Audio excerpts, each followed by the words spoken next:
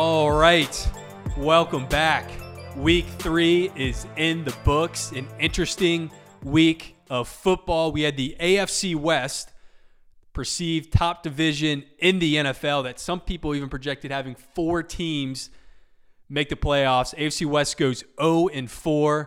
We have Brandon Staley, who, rewind 12 months, all his press conferences on Twitter going viral.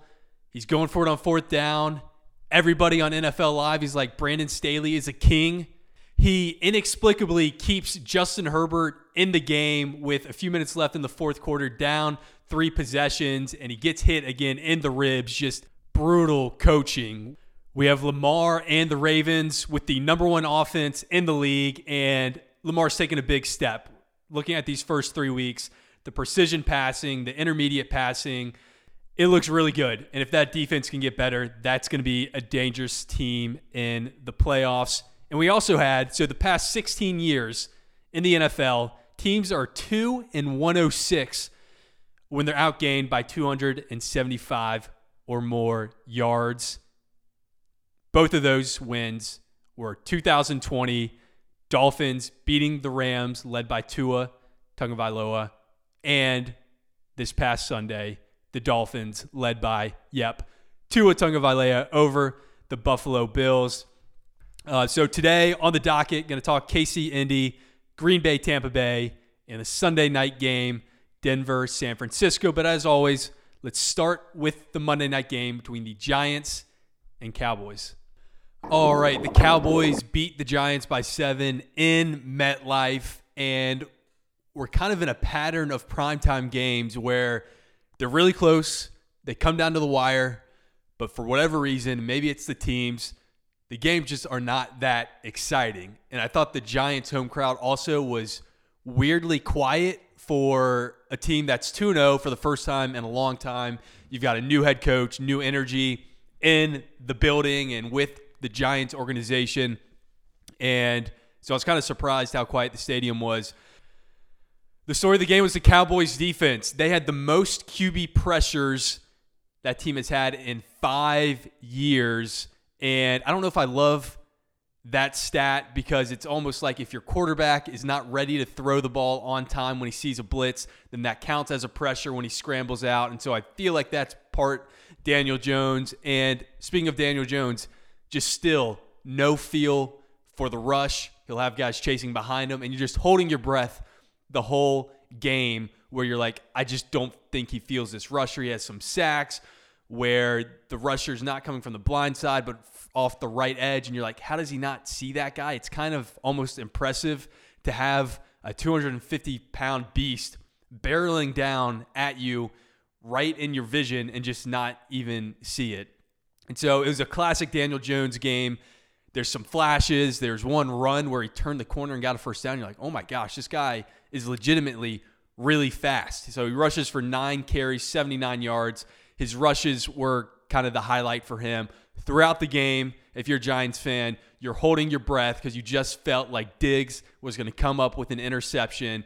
He jumped a couple routes, just missed it. Then at the end, he gets the game-sealing interception, although that was on the receiver Sills falling down, and Diggs was kind of gifted an interception right there. But if you're a receiver for the Giants, you have to have really good hands because no Daniel Jones pass is going to be on your body, right? So when we watch Aaron Rodgers on those slants and pretty much every pass Aaron Rodgers has, they're on the chest plate, on the lead shoulder, and it's much easier to catch when you don't have to extend your arms outside of your body. With Daniel Jones, every single pass, there's receivers reaching up, diving, reaching inside, outside, reaching down, everywhere, and that leads to interceptions, especially on those high ones where the receiver goes up, tips off his hands, and then it's intercepted.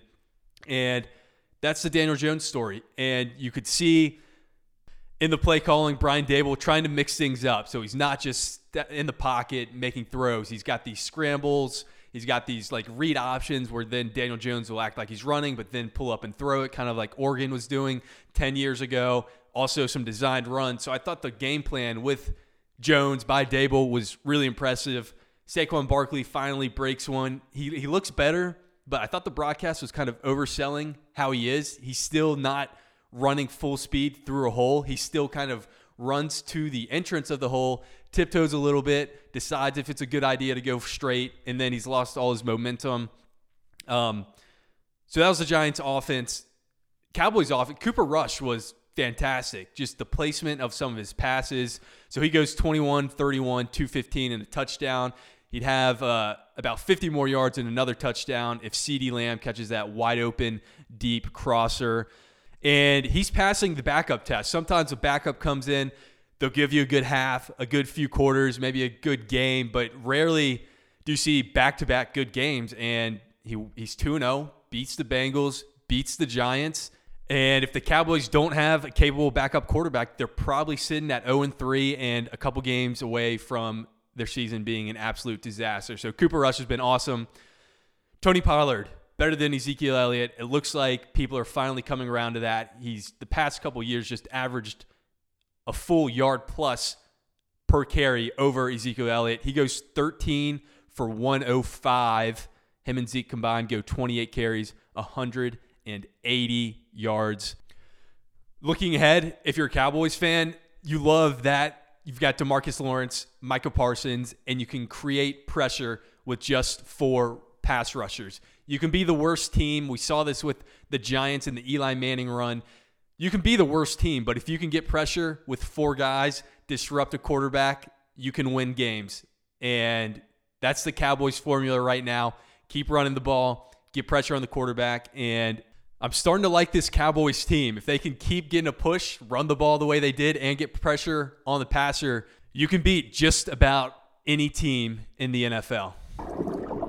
Okay, let's go back to Sunday's games, and let's start in order. Kansas City versus the Colts. This line was weird. The vibes around this game were weird. Everyone saw it. It was like, this is a perfect spot for a Colts team that has looked awful. Getting shut out by Jacksonville the prior week in week 2. Kansas City, big win against the Chargers, 10 days rest. You're like, okay, what? But there's something in the air around this game. The Colts always play the Chiefs well, going back to that playoff game where Andrew Luck comes back from down, I think, 25 points and beats the Chiefs. This is a tough game for me in a bunch of different ways. Number one, Red Zone completely forgot about this game. So I don't have the Kansas City-Indianapolis game on. Even though it was Tony Romo and Nance at this game, I'm like, why is this game not on CBS? Anyway, we got like 10 live look-ins on Jets-Bengals and like 2 on Chiefs-Colts. So that was awesome, but maybe it's for the better. Anyway, there's a game with the Chiefs and most teams usually once a year, but it almost might be like once every 2 years, where the Chiefs do like 6 just incredibly dumb things that if just one of them happened in the game, you'd be like, that is so dumb. The Chiefs did 6 of them. If they had only done 5 incredibly dumb things, they would have won the game. So first off, muff punt. So the Colts get the ball inside the 10, score touchdown. Travis Kelce drops a touchdown pass. We have an incompetent kicker. So Butker's hurt. We signed Amendola, and he just can't make an extra point or like a 35-yard field goal. He missed both of those. And it's like, are there not more than 32 competent kickers in the whole world? Like, is this number 33, Amendola, actually the best person that we could possibly get? Anyway, that leads us to faking a field goal on 4th and 10. It's just no chance. And then Chris Jones at the end of the game, get a big sack on 3rd and long. We have the lead. We're going to get the ball back, pick up a first down or 2, and the game's over. He talks to Matt Ryan, gets flagged, automatic first down. They drive down and get a touchdown. My take on this unsportsmanlike, can the player should have to do something, an action, a push, stand over somebody, even though I don't agree with that. It should not be words. There's only like a very small amount of things that a person can say that should deserve a flag, and I just don't think Chris Jones said that. Anyway, we saved the best for last. Andy Reid not calling his timeouts, leaves the game with 2 timeouts. I was wondering after the game, what are his plans for those 2 timeouts? Like, does he think he can exchange them in for like a candy bar or something? So here's the thing. The Colts, and I'm not trying to be like Twitter guy that's like, I'm smarter than NFL coaches, but here's the thing. The Colts are driving. They're in the red zone. Chiefs are not calling their timeout. So they end up getting the ball back with 30 seconds left and 3 timeouts. When you know the team is running the play clock down, you should call the timeout because that saves 40 seconds. Now, would you rather have 3 timeouts in 30 seconds or a minute and 10 with 2 timeouts or 1 timeout in a minute 50? You would much rather have more time and less timeouts because the time you save on defense calling the timeout is much greater than the time wasted when you throw a 10-yard pass down the middle and you got to get on the ball and run another play or spike it. For whatever reason, Andy Reid doesn't use his timeouts. I think him, Andy Reid, and Nathaniel Hackett have to be related somehow. Maybe it was just Hackett was in his coaching tree, but Andy Reid needs to do the Nathaniel Hackett and just be like, I don't know when to call timeouts. I need a special advisor. Chiefs lose. Not the end of the world, but a bad loss. Okay, next game, Packers versus the Bucks. Packers going to Tampa Bay, get the win. No easy task. We saw Allen Lazard throwing up, I think, after the first possession. We saw that with Buffalo, too, going down to Miami. These northern teams where fall's already starting to kick in, going down south in the humidity, not easy to adjust to. But the Packers come out hot. 14-3, should have been 21-3. Aaron Jones has it, about to cross into the end zone. Then Vita Vea, who had dropped into coverage on the play, jars the ball loose just as Aaron Jones is leaning into the end zone. And the Packers don't come close to scoring after that. They don't score in the second half. They go fumble, punt, punt, punt, interception, punt, punt, punt, punt. So this felt like a classic Aaron Rodgers comes out hot, and then they get the fumble. Tampa Bay gets the fumble. Tom Brady's got the ball. The defense is locked in, but Tampa was not able to break through against the Packers. So if you're a Packers fan, you're like, awesome. We won in Tampa Bay. Tampa Bay was missing a lot of guys. Mike Evans, Godwin, Julio, top 3 receivers. But if you're a Packers fan, here's a bright spot. You guys played nickel the whole game. 85% of the time, you had 5 defensive backs in the game, and you just had 6 guys that are paid to take on blocks and tackle people. Okay? 85% of the time, you're in a pass-oriented defense. So you'd think Leonard Fournette would be running over this. Not so much. 2.4 yards a rush. And guess what? Leonard Fournette is not an easy guy to tackle. If you want to see differences between running backs, because sometimes we just all group them together and like, hey, if it's a hole, maybe one running back gets a little bit more or not. There's no bigger difference than going from watching Fournette to Melvin Gordon, who I will get to in a second with the Denver Broncos and his running style. But Green Bay, just incredible defense. They're like, hey, we don't trust that you can run against us. And maybe it was the time and score 14-3. They're like, all right, Tampa's going to start throwing it. But still, to be in nickel that much and to hold a solid running back and a solid offensive line, even though they're missing a guy, to 2.4 yards a rush is really impressive. And the Packers in the first half, that offense, Allen Lazard on a deep hot route, these incredible slants where Rodgers does the quick play action and then whips his head around and just puts it on the body every single time. And this time it was Romeo Doubs with Sammy Watkins out. He's the 4th-round pick out of Nevada. He looked good. And also A.J. Dillon. He looks better. He had a lot of hype last year because he's Quadzilla and all that stuff. And I was like, okay, we talk about him a lot, but is he a special player? I thought he was really good this year where he's dragging defenders. There's such a big difference between, a 2.5, 3-yard rush and getting to 5 yards, and he's just dragging guys. So if you're a Packers fan, you're happy. You're like, man, this is maybe one of the best defenses Rodgers has had if everyone can stay healthy.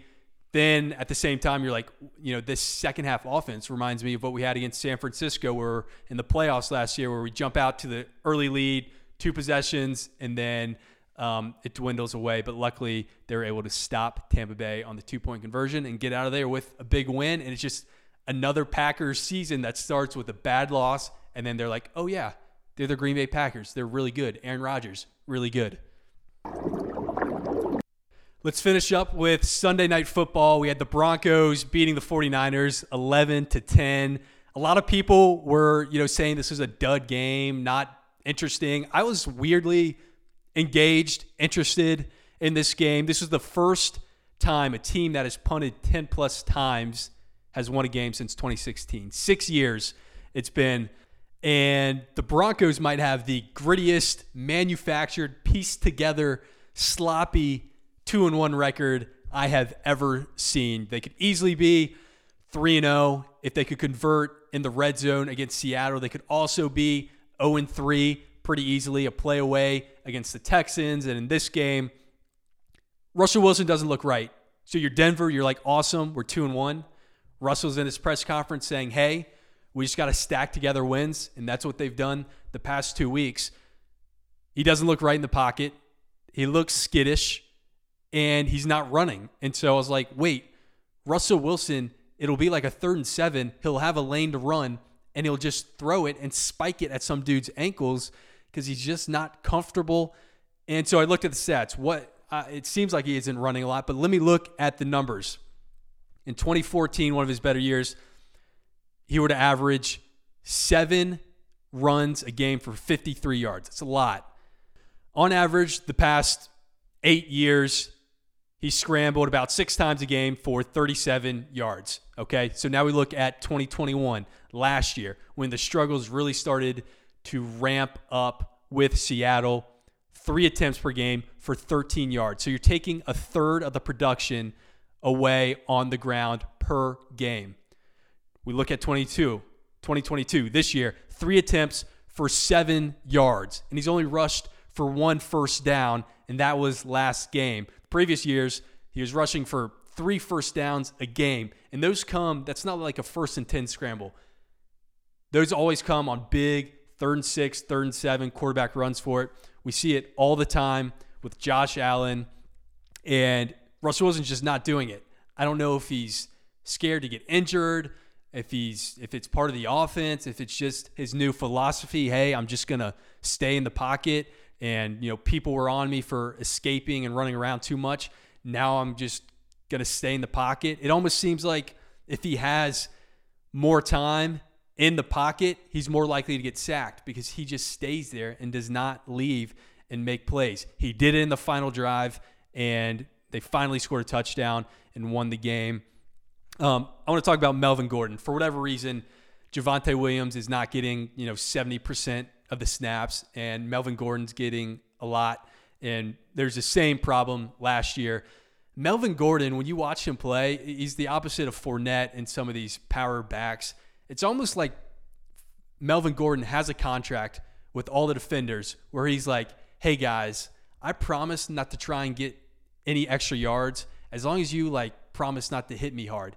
Because he just crumbles when a defender touches him. It's like when a defender comes and makes contact, he basically tells himself, hey, I'm supposed to get tackled right now, rather than, hey, I'm going to run through and get some extra yards. And there's so many 3rd and shorts, 2nd and short in these games where half yards, they really matter a lot, especially in a game like this. And Melvin Gordon would just kind of crumble, and he always gets tackled sideways. It's never, hey, I'm falling forward and getting that extra half yard. And it's just incredible to watch when you go from a Leonard Fournette who's running through guys, getting the extra couple yards, and then Melvin Gordon who doesn't run through people and just goes down when he thinks he's expected to go down. Last note on the game, the 49ers defense and just the way they play football, that's how you play football. That defense plays with so much excitement. They've got everybody running to the ball. Fred Warner, the Troy Polamalu dude who they're comparing him to on the broadcast. DeMeco Ryans, the defensive coordinator, just seems like an awesome coach. So just wanted to say I love the way they play defense. Also, the Broncos defense was fantastic. So that was Sunday night. That wraps it up for today's podcast episode. Be back in a few days. Thank you, everybody, for listening, and I look forward to week 4.